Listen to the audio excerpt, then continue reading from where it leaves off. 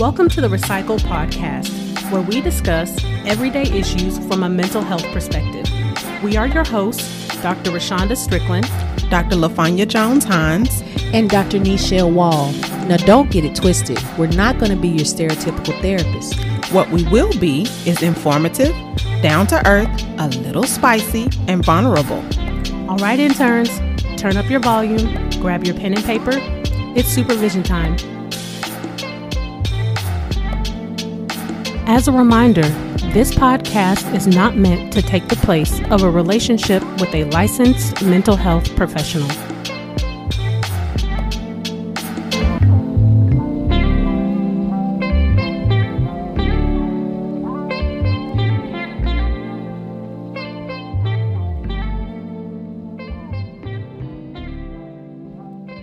Welcome back to Session 50, Black Box. Session 50. How about that, y'all? I know. Almost a year. Don't forget the live. Oh, yeah. It's coming up. The live is coming. So we'll be going live at 6 p.m. on June 30th. Central Standard Time. Mm-hmm. Yes. So that we can do something a little bit different for y'all. You know, we wanted to celebrate our 1 year because that'll be officially 1 year of us doing the podcast. So for the interns that don't know us, we wanted to be able to, you know, give you a little show and tell. This is I and me and us. So y'all can put some faces with the names, because there ain't nothing worse than you've been listening to somebody's voice for the longest and you're like, I don't even know what they look like, because our pictures are so far down on the Instagram. So, you know, make sure that you tune in and that you join us. We will be going live on Facebook and Instagram, and then we will also upload the video to YouTube at some point. So we want, come join us. It's gonna be it's a party. Hey. Okay, but that's not what we're here to talk about today. Okay, interns. Today's session will be discussing toxic masculinity and toxic femininity. Okay, so toxic masculinity is a set of attitudes and ways of behaving stereotypically associated with or expected of men. It is also thought of as having a negative impact on men and on society as a whole. And then toxic femininity occurs when women use society's feminine stereotypes to their advantage. So I think one thing we kind of want to get out of the way, so that everybody's kind of aware. A lot of the things that you were going to hear today in this particular session are going to be a lot of stereotypes. So please know that we understand that this is not based on every single person that's either male leaning or female leaning, that, everyone is an individual. But, when you kind of pull back again and look at some behaviors, there's some similarity between the genders in these particular categories. So, but we want you to understand that we know that we are speaking stereotypically. And it's the toxic part. Yes. The extreme. Yes. So, of course, when we say toxic masculinity and femininity, there's only really a subset of people that really fall into this category. It's not every single person on the planet. So just kind of asterisk disclaimer out there for y'all. Mm-hmm. I do want to say this before we jump into it, just so y'all don't feel like we're man bashing because we're women or being hard on. Like, these terms that we're going to be discussing have been around really since the 80s and 90s during a men's movement that was happening around that time. So this is not something that we're just coming up with, or, the catchphrase of the year or anything like that. This has been around for some decades at this point. Mm-hmm. So we all know that boys and girls are raised differently. Boys are raised to play with soldiers with little guns and play games that have fighting and aggression in it. Mm-hmm. And girls play with Barbie dolls and baby dolls. So if you notice the difference in the toys, girls are already being raised to play with things that have emotions, crying and feels. But boys are raised to play with toys that are violent and aggressive and absent of having emotions. Mhm. And so, which we already recognize that that's a problem in itself. Mm-hmm. Yeah. But why do y'all think it's a problem? It's not allowing either of the two to be a well-rounded person. At the end of the day, yes, it is providing strategy on both parts. You know, being someone who's taking care of baby dolls and cooking, you're having to problem solve, like, how do I do these things, and when do I do this, how do I do this? You have to have a imagination, just as the young boys may have to figure out battle plans and different things like that, and how we're going to storm the Capitol, no pun intended. I didn't catch myself before it came out of my mouth. But it's saying that only one gender can have this particular set of norms, and then this gender can only have this other set, when in actuality the gender has nothing to do with the capability of doing these things, and especially not at 2, 3, 4, 5. Mm-hmm. Mm-hmm. I'm glad you stopped at 5, because they say that from birth to around 4, boys are more emotional than girls. But then at 4, from like 4 to 6, it stops. Or 4 on up, it kind of stops. Mm-hmm. Well, I mean, because that's when you go to school for the most part. Now, this isn't if you go to daycare, you have all these other kind of things, but that's when kids are in kindergarten. Mm-hmm. And, they're around other adults, they're around other children, and now they are being taught norms and expectations based off the people that they're around throughout the day. And the expectations for behavior change at that point. Mm-hmm. When you're 2, 3, 4, you can run around and scream and jump and holler and play, and nobody really thinks too much of it. Mm-hmm. But once you start kindergarten, all of a sudden we halt behavior and we expect you to sit in your chair, be quiet, and listen to the teacher. Yeah. So yeah, you're going to start getting some stunted, issues. It's mind-boggling to me, the lack of emotional intelligence and the way that certain norms and belief are just perpetuated without thinking about what damage it is doing to the next generation. Mm-hmm. It's important for a man to know how to cook, because he needs to know how to cook and feed himself for survival. Like, yeah, it's important for a girl to know how to change a tire, change her oil. Yes. Like, these things are not gender specific. If you have a car, that's what you should do to it, or at least know where to take it. Yeah. Yes. One of the things kind of that when I was researching that they were talking about is there some benefit to, let me back up. They were talking about 2 things.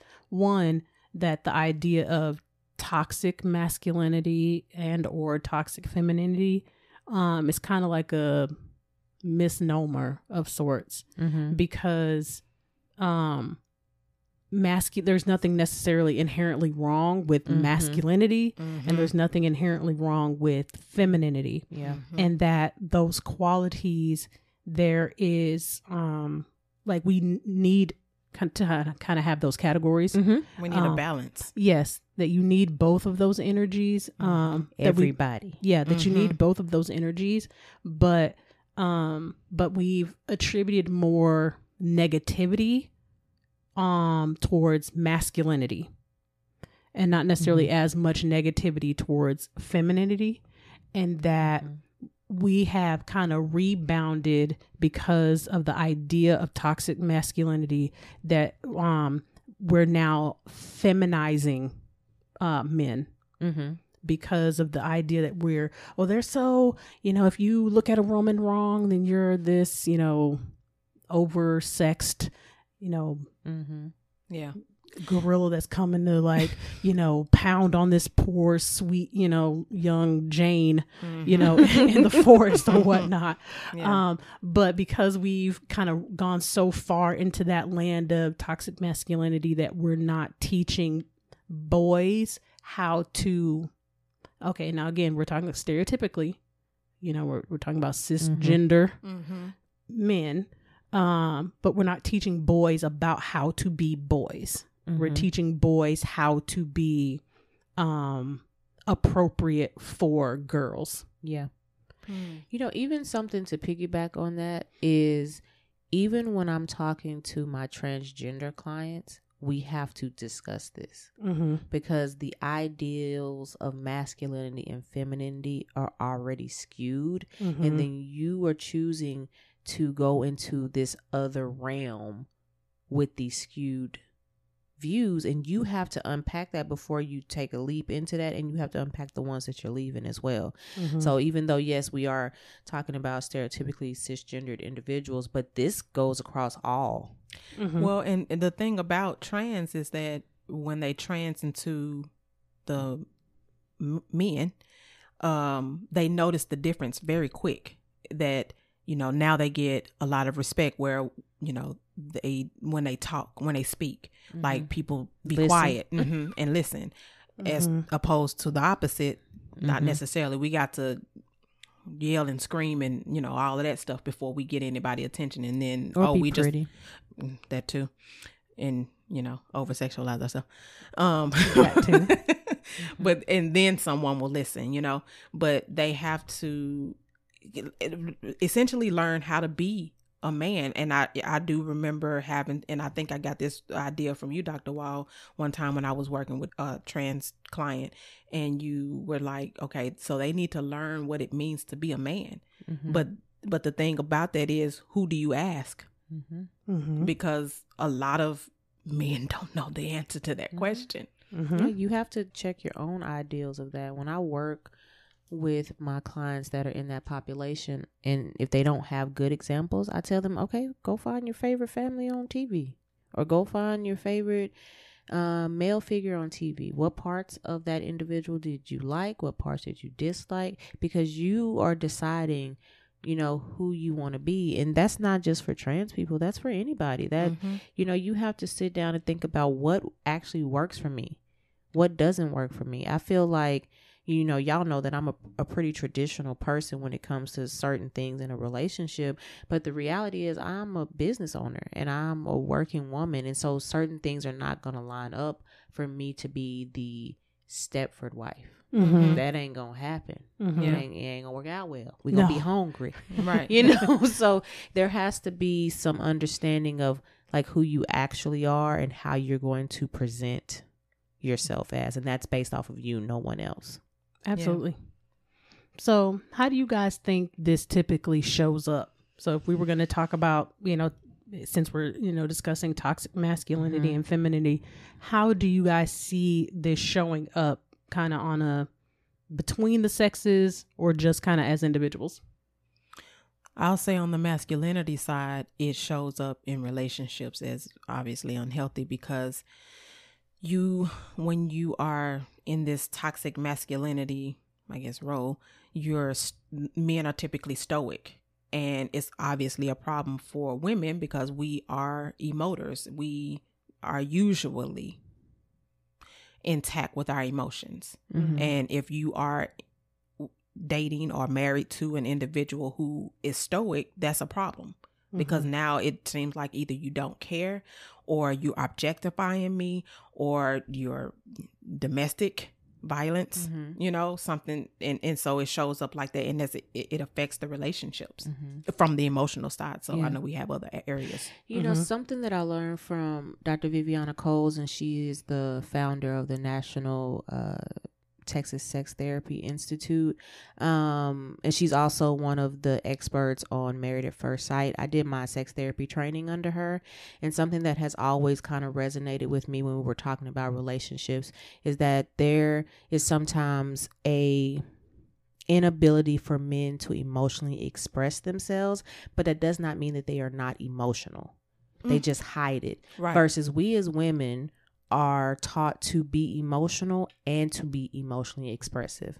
And that is cut off in men. Like, I'll give you something to cry about, or we don't cry, dry your tears. You know what I mean? That stuff is taught very young. Yeah, man up.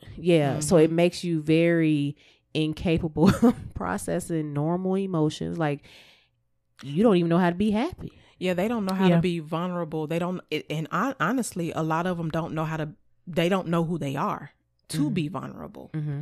Yeah, I think one of the problems that comes in how this manifests in toxic masculinity when we're talking about being emotionally expressive is because for some reason people equate being emotional with crying or weak. And they believe that you need to be like, there's not a wealth of emotion. It's like, okay, so I'm not gonna be crying all over because the first thing you ask a man, well, you're not emotional. Well, I'm not gonna be crying all over the place. What do you mean? I'm not gonna be. What you want? It's like, well, first of all, nobody said anything about crying, and that is a reaction to your emotions. Yes, right. And that's one aspect of being emotional. You know, like when working with my male clients, one of the things that we kind of first start off with is let's teach you some emotional words other than happy, sad, and angry. And in connection to that, where do you feel it in your body? Yep. Because it doesn't always, like you said, have to come out of your tear ducts. Right. You can you can feel something in the pit of your stomach. Yes. You can have a headache. You know, absolutely. Gut feeling. That is an emotion attached to that, y'all. Yeah. I think it's also important on the flip side of that, when we were talking about emotion, is that we as women are taught to use our emotions as a weapon. Yes. Let these big brown eyes start crying. You know, I don't do that because that takes too much energy, but I'm just saying, like, there are a lot of women that weaponize their emotions and get the things that they want. And because, you know, most people that are not able to process their emotions, why are they going to want to see them on the person that they're dealing with? Especially because I've found that a lot of men, whether it's toxic or not, they don't handle women's emotions well, and they definitely do not handle crying well. No. But you know, there's so much stigma associated with that. And with a lot crying? With crying, just in general. To the point, like, we've talked about this in a past session. I don't remember which one it was, but like the whole point of like phrases and names in our medical jargon are related to what men thought about women. Like a hysterectomy is because they felt that the ovaries and the uterus made women hysterical. And I'm like, you do realize the emotion that, not the emotion, the what is it called? The hormone is actually testosterone that makes people hysterical. You know, I know it's so funny that you're talking about testosterone, because this was something that I was thinking about while I was doing this research, just kind of thinking about, I know we're not necessarily speaking on transgender individuals, but I was thinking about, you know, transgendered men as they transition from female to male, like physically, what do they start to recognize? So I know you were talking about kind of how do they want to show up as being a man, but there are legitimate physical differences between being a biological man and being a biological woman. And as you introduce these hormones that, you know, although you have them, your percentage of them is vastly different. So now that you've introduced testosterone, like physically, what do you notice as a difference? And how does that change also the way that you think? You know? I have found that if they do the correct work for themselves, it's not going to be a whole bunch of mental changes if they are prepared. Gotcha. Now, I'm going to say that everybody's not prepared, and some people just want the look.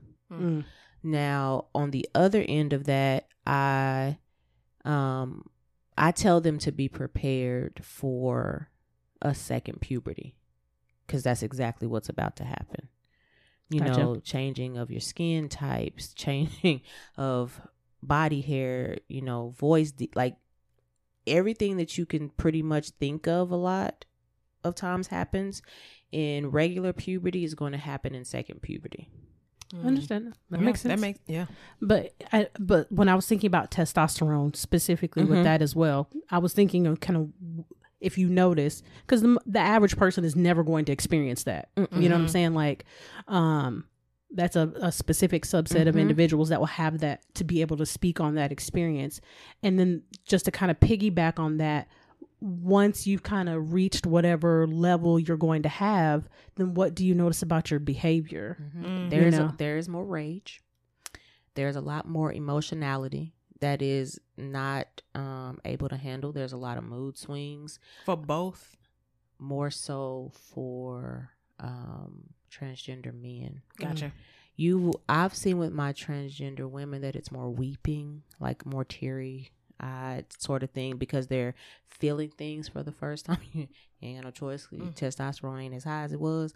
But you get a lot of rage swings, depression. It depends. Like I said, it's not a one size fits all for anybody. It just kind of depends. Yeah.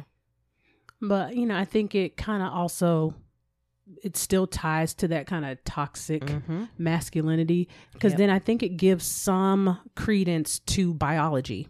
And if you've introduced testosterone to a, genetic female, and then now they're taking testosterone and you get more rage and you get more of that kind of angry-esque kind of mood swing, that is there some biological component for, men that they are already just kind of more naturally physical. Developed that way. Yeah. Maybe not they're going to go and fight and punch people in the face because because you took the last orange at the grocery store, but that there is some data to support that men are a little bit more apt to go to well, it may be some truth to that, because men are boys are supposedly more rambunctious, and so that may be where all of that energy goes, instead of it being like you said, I'm just going to punch everything because you stole my orange. But the energy and is turned in a different direction as opposed to it being aggressive. Yeah. I think this is a good nature versus nurture thing, because yes, they will have more of that, but then you have the nurture component where they don't know how to deal with it, versus like when I have my transgender men, they've already lived their life as women, and so there has been some understanding, unless everybody's different. There can be some trauma or other things that have occurred which stunted that, but just stereotypically they already kind of know, and they're already going to be coming to therapy, because women are more likely to come to therapy. Yeah. So once they decide, okay, this is the life that I'm choosing to live, and I'm ready to transition, and they transition into transgendered men, then they still have some of the core beliefs and things that they had before then. And so therapy is not going to be a bad thing. Dealing with emotions is not going to be a bad thing. What then becomes the problem is presenting. Okay, which is a completely different separate situation. Gotcha. Yeah. Okay, I know it was just something. I know that's kind of, we took y'all on a little bit of a tangent there, but it was something that I was thinking about, and how that kind of is incorporated into the science of it. Behind, and because again, you have a subset of individuals that is only going to experience this in a very unique kind of way. So I just thought it would be interesting, kind of dialogue. Yeah. So when it comes to, I know we talked about relationships and how, a little bit how the toxicity between masculinity and femininity kind of show up. So what do you guys see as the difficulty in communication between men and women when it comes to toxicity in femininity and masculinity? I think with women, we are trained that, and this is not necessarily correct, but we are trained that our significant other is supposed to be our friend, and men tend to be very to the point, very, this is what it is. Now, I'm not going to say everybody falls under that, because that's not me either. So I'm just like, you're going to get these couple of words, this is what I need, blah, blah, blah. So it's not, like we said, these are just stereotypical things, but I think the communication is taught to be more flowy, more nurturing, more politically correct for feminine individuals. And then with more masculine individuals, it's all about logic. It's all about what are the facts. Get to the point. It's not flowery. So you have to remember that, men are statistically better at math. That's very to the point. Data. Yeah. Women, we're statistically better at reading. So we have a lot of vocabulary and a lot of like long, right. And I think also it goes to how society has trained women as well, because if we're straight to the point and, just factual, we're abrasive. We're bees. Yeah.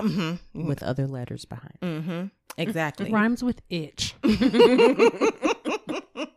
You didn't know. Yes. But a man will be seen as assertive. Yes. We're aggressive. And it's the same words. And we're typically shorter.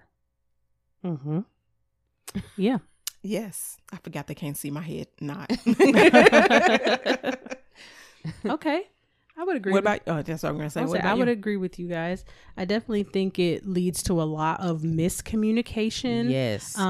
Between the genders, because of, in part because of what both of you ladies have said, just how we communicate, kind of that low context versus high context. I also think it leads to kind of like misperceptions. So what we start to believe about the other person and who they are, because we just don't communicate in the same way. And, partially because women are, again, much more verbose, that I think sometimes men can get lost in what we're saying. So then that creates this perception or misperception on what we mean or what we want, because there's not clarity for them on what it is. Yeah. I've learned since being with my husband, I was going to say significant other. It's new. I know. But I've learned since being with my husband that, because he's a manly man, because he just is.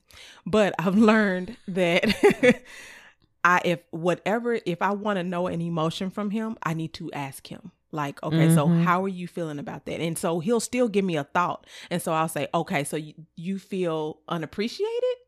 And so yes, that's what I feel.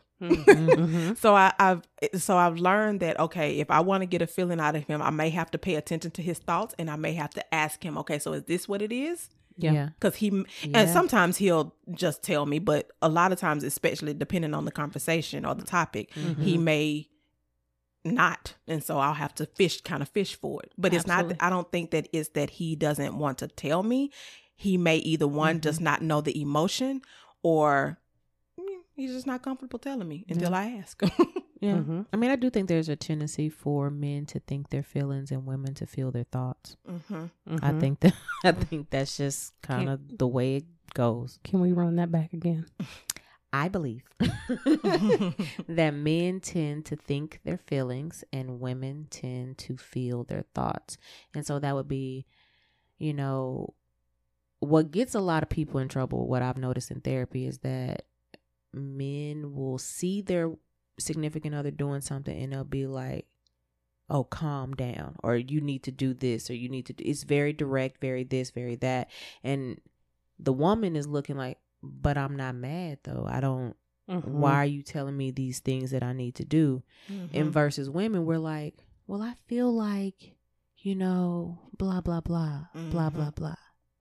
And so both are just missing each other completely. It's not that either it's necessarily right or wrong. It's more so needing to come closer to the middle. Yeah. Yeah, I agree with that as well. I think, the big thing for me with toxic femininity and toxic masculinity is that it is a very restrictive way to live. And it limits you in what you can be and what you can do. You have to check these boxes. And so the reality is that's just not possible for everybody. it's just not gonna work out. Yeah, 'cause I don't want to feel like only way I'm able to get what I want is either through my tears or my sexual. Your womanly Yeah, wiles. yeah, like Mm-hmm. I don't want to do that. No, That's too much work, and I gotta think. I just want to be me. Yeah. I think the fact that you brought up, kind of sexual wiles, I believe that when it comes to toxic femininity, that is something that is overlooked a lot. Mm-hmm. And if you speak on it, then you are, kind of immediately, shut down and called all kinds of, whatever names that are associated with it. But people forget that when it comes to one of the ways that women can assert power and dominance, it is through sex. Mm-hmm. Again, this is stereotypical, but we are not physically as strong as men. Mm-hmm.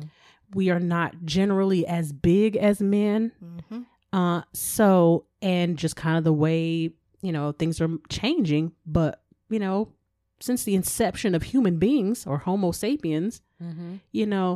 We've kind of always been nurturers. We've been they've gone out and hunted, and we've kind of stayed with the kids and done the, kind of foraging type stuff. And we choose who we want to have babies with. Mm-hmm. Or we supposed to technically choose who we have babies Right. with. Yeah.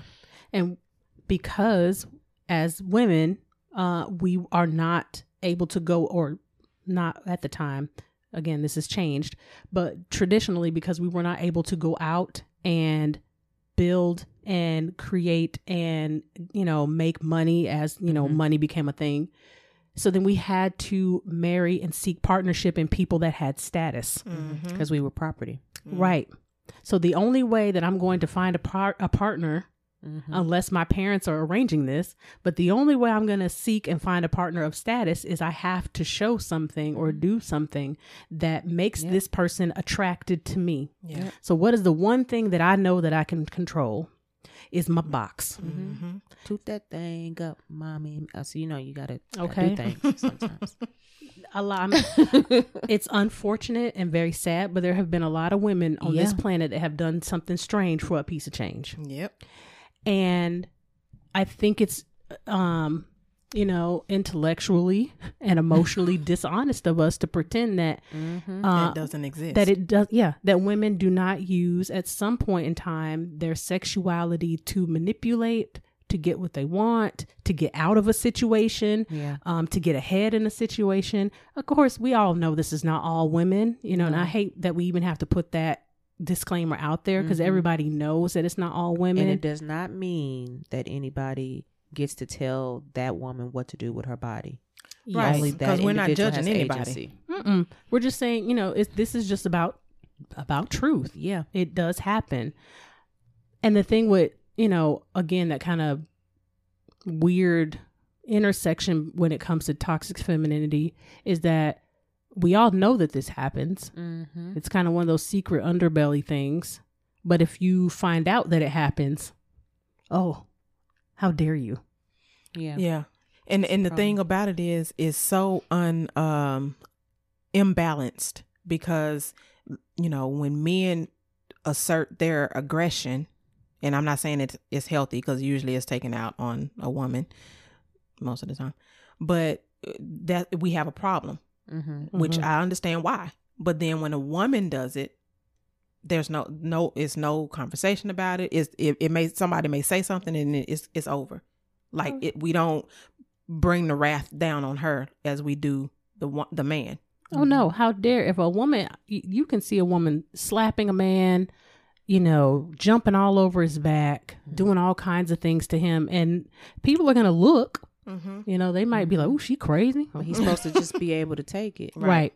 But I told my brothers a long time ago, don't hit a woman, just call me. Because you not going to get in trouble. No. I'll handle that. But we don't think about, domestically violent women. When men call the police or, ask for assistance, sometimes they're laughed at or, So degraded. Like, you can't handle that, all that kind of stuff. And people forget, like, just because the strength may not be there does not mean the lethality is not there. Well, one, because again, we're generally not as physically strong as men. So if we're going to get you, we know that. So we gonna use something. Right. We're either gonna go for the low blow, or we're gonna, like you said, we're gonna use something to kind of compensate for what we don't have. Yeah. But of course, if it's the reverse and you see some dude pounding on a woman, everybody is coming for this dude. Now, I will put a disclaimer asterisk there. We're not going to talk about that in this session. I will say that is true, almost with the exception if it's a black woman. I concur. And I'll leave it at that. Matter of fact, let me just say, I concur, and then exclamation. So we're going to be talking about that next time. But for the most part, you know, if the reverse was happening, you know, people are going to, like you said, they're going to get all over this man. He's going to have, you know, problems with his career. You know, this could be life ending types of, you know, situations for them. But again, if a woman does it, because I'm thinking specifically kind of like Amber Heard and Johnny Depp, you know, there is videotape recording of her talking about, you know, beating him up. I feel so bad for him because I love him as a actor and the quirky roles that he always plays, and he's there for the different type of people in the world that kind of get overlooked. So when hearing that story about how she was so abusive and he's the one that lost the kids, he's the one. I mean, stuff has been righted since then, but the initially, original story, I was like, my heart just broke. But that happens all the time. All the time. So when we talk about toxic, I'm sorry, I didn't mean to cut you off, but this is kind of when we talk about toxic femininity, you know, these are the types of things that kind of fall under that umbrella. But then you have the flip side where we have, I'm trying to get your words together. I'm trying to tailor it because I need to make sure I say it, you know, professionally. Then we have people in high places with the highest position in the United States that, you know, can grab women and, you know, not be penalized and then brag about. That was a good pun there. Penalized. The penal codes. Yes. Were not made for the vagina monologues. Okay.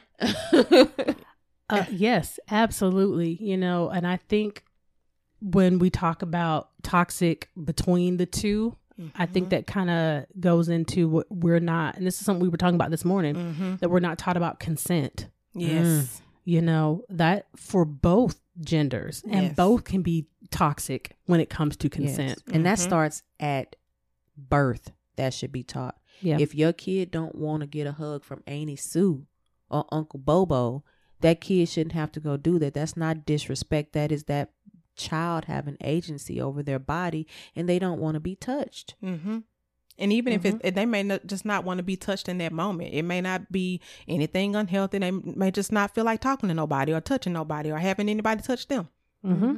Which is a-okay. Yeah. So I think that, again, when we talk about misperception that happens between the genders because of the things that we're taught, the unhealthy things that we're taught, because that's really what we mean when we say toxic. I think that's an extreme version of this word, of this kind of scenario. But when we're taught these unhealthy habits, it can lead to these types of misperceptions because we don't communicate clearly or have a clear understanding of what consent means.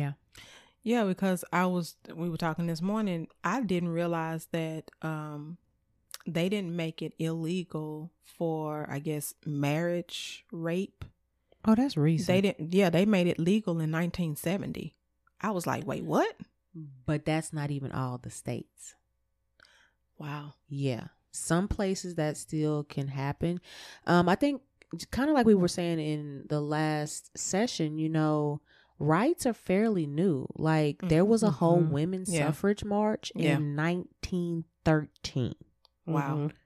Like we barely a little over 100 years, about to be 110 years. Like that was just the other day. And when you think about, when you think about time, Yeah. You know, this Yeah. planet is old, even though we only recognize 2013 years of it for some strange reason.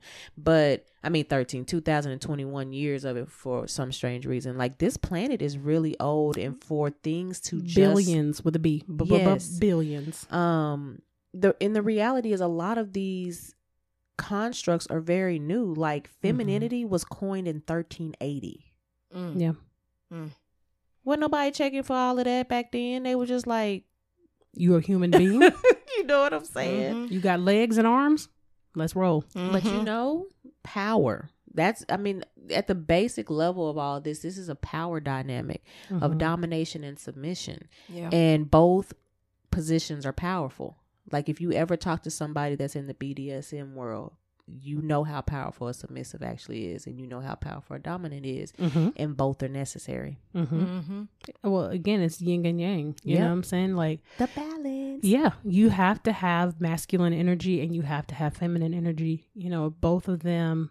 It keeps the other from, you know, getting out of control. Yeah. You know, Out of whack. yeah, because if it's all of one, Yeah. I mean, doing the most. Yeah. yes, I couldn't even think of a world where it's all feminine or it's all.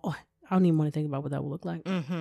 No, and I don't think that would be possible anyway. Like, even in societies who have been matriarchal and only the women live together, there was still a balance of masculine and feminine energy in each one of them, and they still hired out to make sure that them babies came from a local tribe, and then they gone and went through the man and trash after that, and then went on about their business. But there still was a balance of that, and we see it more so from the standpoint of living in a patriarchal society, because that's what we have here. But it's the same thing. Yeah, Wow. we need each other. Yeah. I mean, it's just, that's why when people make that statement of, I don't need nobody. Yeah, you do. Oh yeah, we just need each other in healthier ways. Yeah. I mean, because we need both genders. We need, well, whatever your preference is, plus the other. The energies, the feminine and masculine. Yeah. You know, I think when what is it called? Toxic masculinity and femininity pop up in my head. When you look at it from a standpoint of it being toxic, it's forcing us to be enemies instead of each other's ally. Absolutely. Oh, yeah. Or accomplice, as I like to use. You know what I mean? Yes. You, like, that's not your partner in crime. It's like, I'm against you. And the reality is, when you choose to do a relationship, whether it be platonic all the way up to your twin flame or whatever, you still have to, like, compromise. You still have to be on each other's team. Like, this is not a situation of friendly fire. No, we're on the same team. Put your weapon down. Let's make this work, and let's figure out what this needs to look like for us in all relationships. And for some reason, we just haven't gotten as a collective to that point. Well, no, because I think that kind of, speaking for American society, let me kind of put that out there. I think we are not great at the middle. We are great at going to the extremes. Yeah. So we've talked about toxic masculinity and femininity, but, if we're not going to have toxic masculinity, then we're going to, feminize men. And if we're not going to have toxic femininity, then you need to be a little bit more, I almost want to say you need to be more feminine, because, we don't like masculine women. So you need to be more feminine versus come to the middle and figure out how you can incorporate some masculine energy and tendencies into your femininity. We just take that and just go even more extreme. Yeah, what I've been seeing on a lot of social media platforms is there was this big surge of women and men speaking out on toxic masculinity and a little bit on toxic femininity. And immediately what you saw following that is those individuals that felt hurt talking about, we're not going to be feminine men. We're not going to do this. And I was like, it's the hotepery of it all. It's like, I was like, nobody is telling you to swing the pendulum all the way to the other end. They're telling you that these specific traits that you are choosing to participate in are not healthy. Yeah. It's almost like in these talks, it reminds me of if you were having this conversation with an addict. I can quit anytime. Yes. I don't have a problem. This is not a problem. I do this recreationally. And it's just like, Stop anytime. okay, if that's what you think, okay. But then it's the digging in of the heels and that cognitive dissonance sets in. And it's like, oh, you can't change my mind because this is the only way to be. This is the right way. Again, it's about extremes. Yeah. You know, we're not great at the gray area because the gray is so ambiguous and you don't know how to operate in it. And it's like, well, there's no real rules in there. Like, what do you mean? Like, balance out both of them. I don't understand. Yeah. It's too much work. Right. I think that's a reflection of how unhealthy society has made both. And lazy. Yes. Because if we're, like you said, on those two extremes and there's nothing in the middle, like that's some black and white thinking for your tail. Yeah. Yeah. I mean, it's unfortunate, but we just don't do a good job. I mean, if we're going to just boil it down. And we're speaking about American society, of course, because every culture is a little bit different, but we just don't do a good job of explaining to young children what feminine, because first of all, we still use man and woman, you know, and we don't go with feminine and masculine and take away the gender piece of it. Because again, we both have both. So I take your man card. How? You know, when you really think about it, where are you getting it from? First of all, you went in me and took it, but what's the card though? Where's my card? I you know, and how do you tally it? Right. Yeah, like, is there certain points that I need to get on here? Yeah. Like, it's odd, and it's not until you really do a deep dive into these topics that you're like, oh, I need to work on that. Oh, let me fix that. Let me do this. Let me do that. Now, of course, there's still going to be things that you prefer. Like, there's nothing wrong if you are a more traditional individual. You want a man leading a household and a woman being in a more submissive role. You can choose whatever you want to choose. Like we said, we're talking about the extremes of those. Like, if I have to go and talk to my man about what I put on my body and we're not in a traditional BDSM type relationship, there's some problems going on. There's some control that's not healthy. Yeah. Yeah. Okay. Man, society has ruined us. Ruined.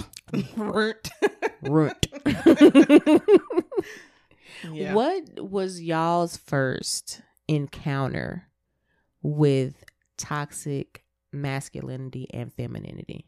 Like, what do you recall? Like myself. Yourself. Ooh. The one that comes off the dome is for masculinity. So, and I don't know if this was a cultural thing, but I'm just going to go with it. So, for those that don't know, I was a military brat and we lived overseas for quite a while, and we were, so this was also, some German boys. So that's why I say I don't know if this was cultural as well, but they were boys. So I was about 11, maybe 11. And we were at this pool, at this indoor pool. I can't remember if it was a school trip or I went with my parents. That part I don't remember. But I remember being at this pool and going, you know how you have to go up the slides and you have to climb like these long ladders or whatnot. And I'm standing in line. And these two boys start slapping me on the butt. I know you lying. Yeah. Now, mind you, I'm like 11.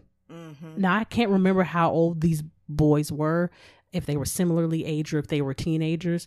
But like, they're both just slapping me on the butt. Nobody's saying anything. Nobody's telling them to stop. Like, I'm just. So you just being sexually assaulted at 11. At 11. Wow. Nobody said it. Nobody.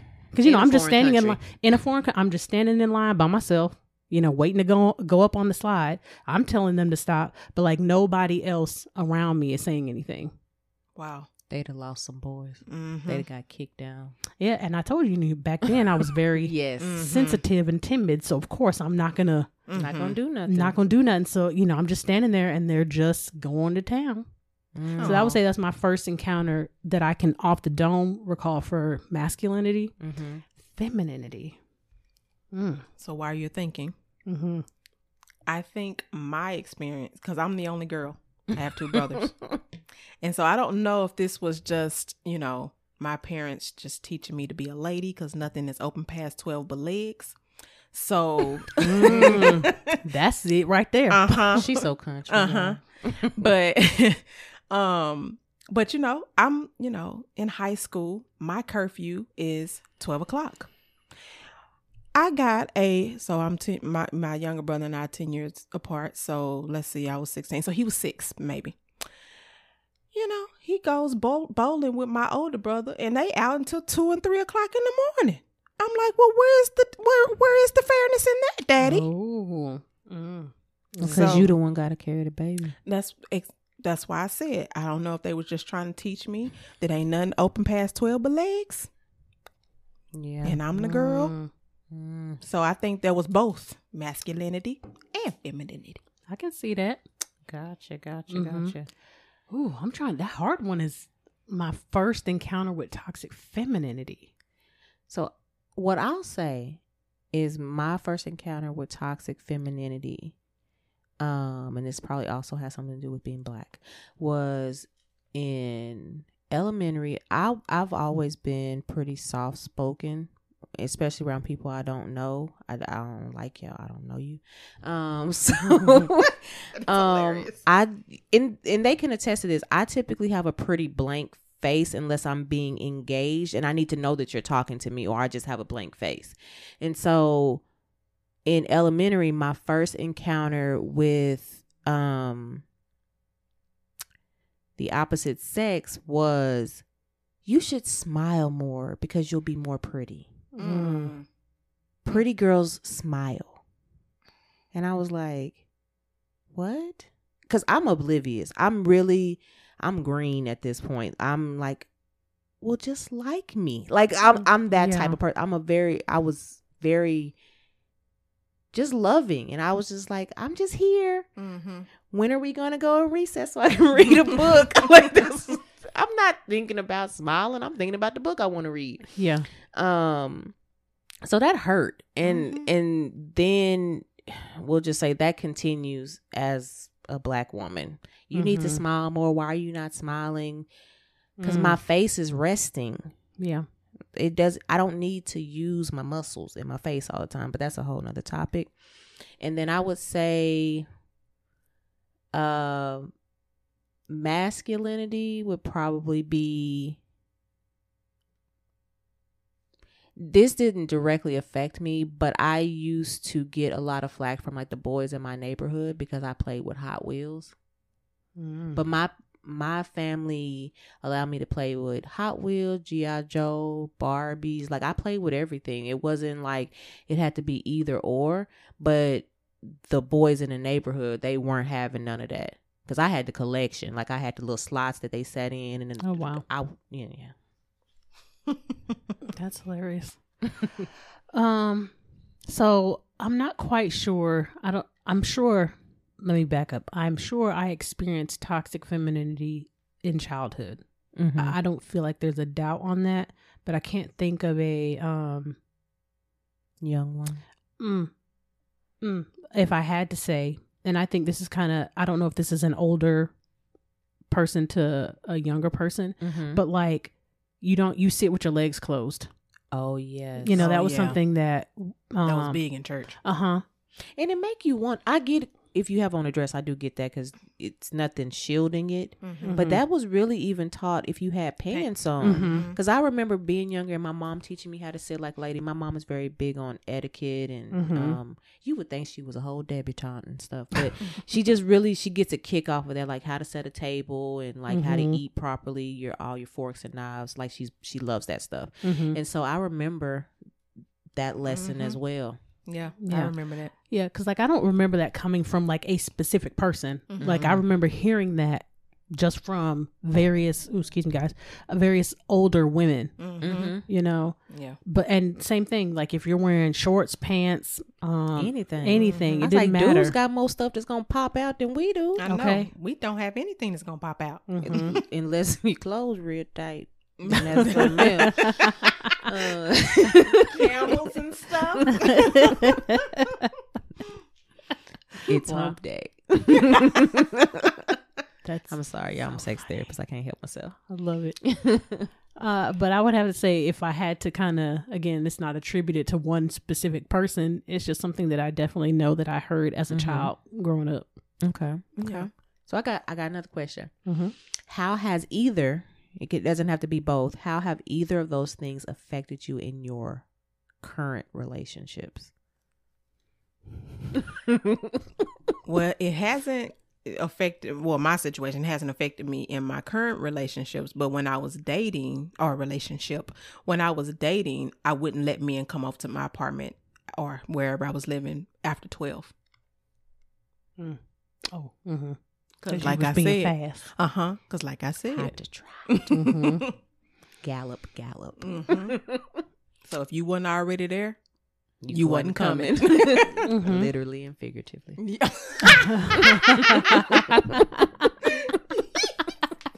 Sex therapist be killing me. She struck again, guys. Y'all, I'm like this every day. I be getting them. I love it. You know I be ready for these kind of talks. I just be waiting for the professional hat to come on. Let me see my current relationship. So I will definitely say this has gotten better over the years because my husband and I have been together for a long time. But I will say one of the things is him making decisions without checking in with me. So like I said, this has gotten better. But I think that because of kind of what he believes about men and kind of like how you were saying, you know, like my husband is he's a dude. Like there ain't nothing feminine about my husband at all.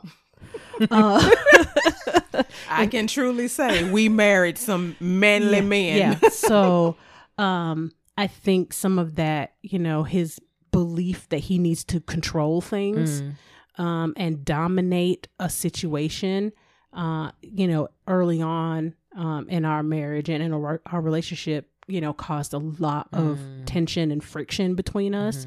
And that's something that we've had to seriously, like, really work on consistently throughout. Because even now it'll kind of, you know, sprinkle and kind of rear its head every now and then. But I would say that's kind of how toxic masculinity showed up in our and then if I had to kind of for myself how maybe femininity may have shown up, I would definitely say that there have been times where I have used, oh, this might sound really bad.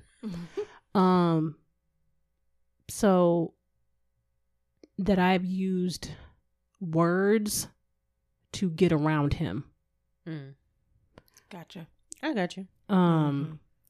So because I knew that I could, which may have been gaslighting or breadcrumbing.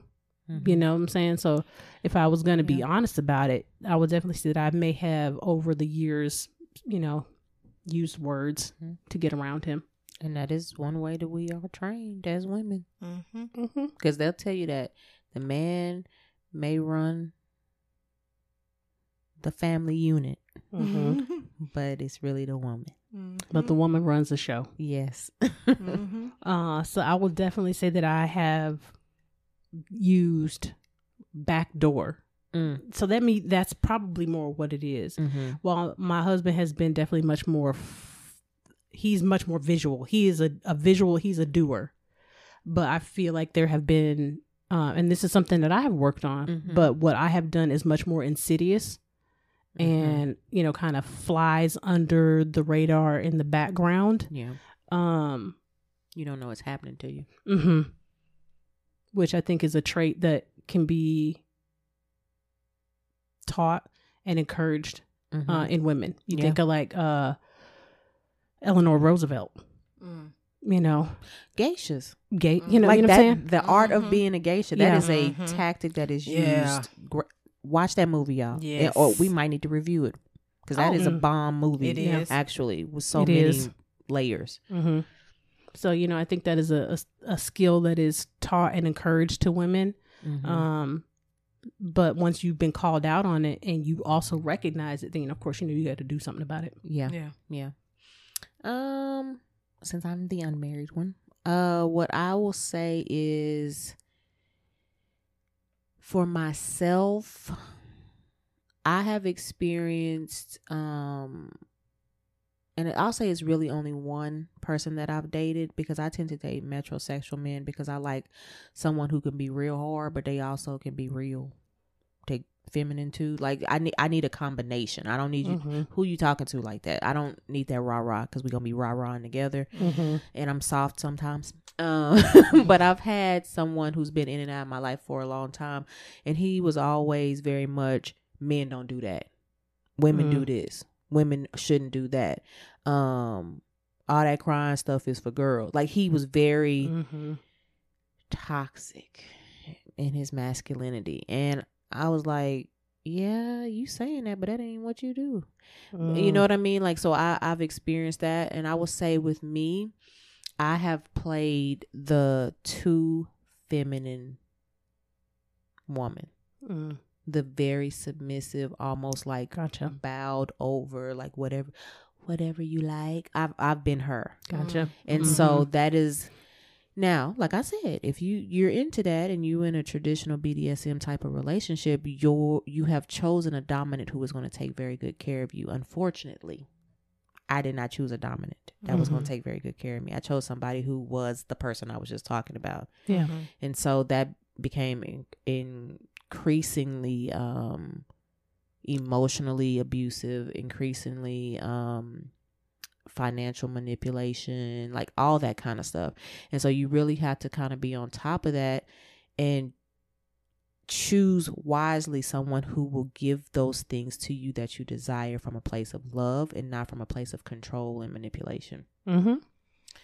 Yeah. I would have to say for my marriage, like, I mean, we haven't been married that long. So, I mean, we've been in a relationship, but we haven't been married that long. So I would have to say in my current relationship, I haven't seen any toxicity yet.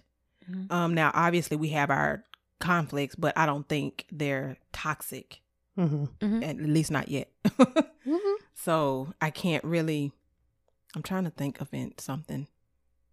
But So maybe not necessarily that what you're doing is toxic, but that it comes from something that you were taught that was unhealthy. Because that could be his emotion thing that you said earlier.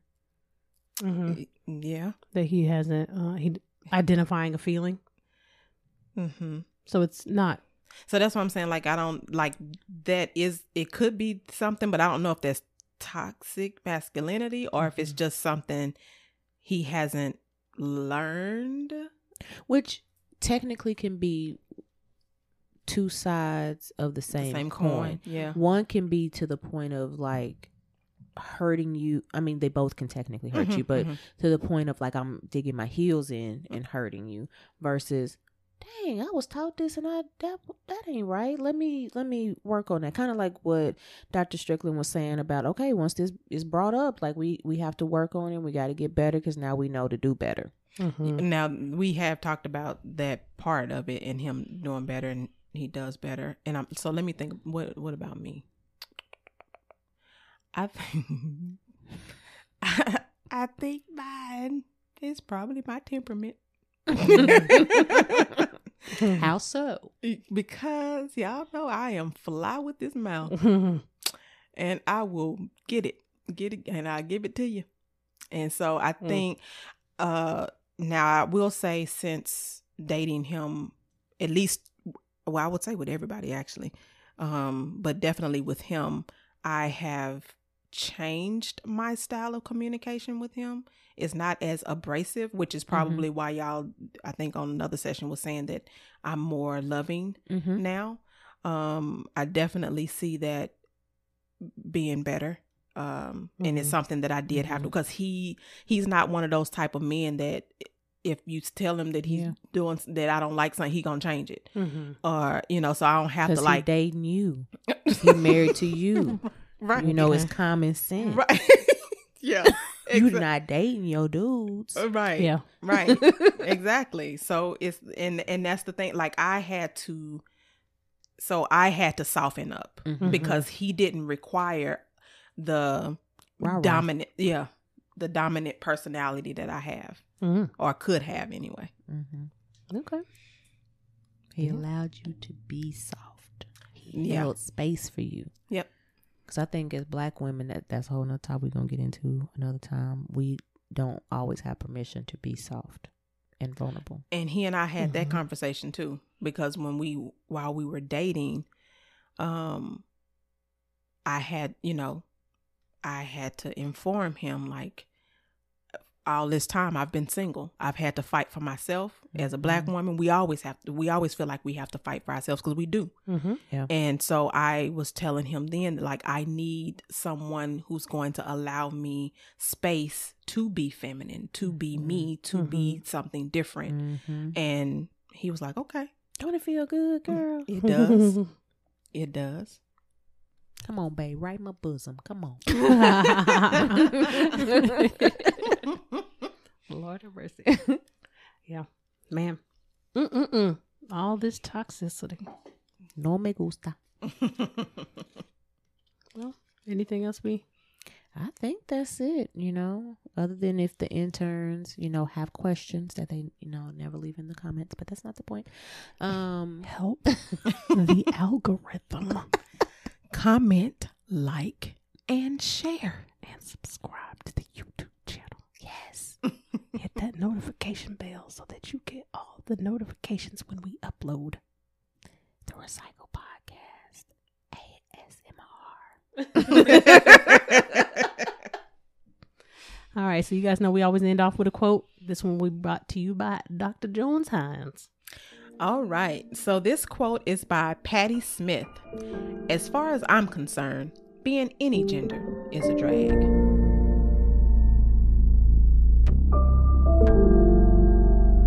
Must be this volume control. So, okay, interns, process your notes. Be sure to catch us next session and find us on all major platforms at The Recycled Podcast. If you're a new intern, be sure to like, comment, subscribe, and share. Thanks for listening. And remember, we are shifting and reshaping our psyche through healing conversations and connections, one discussion at a time.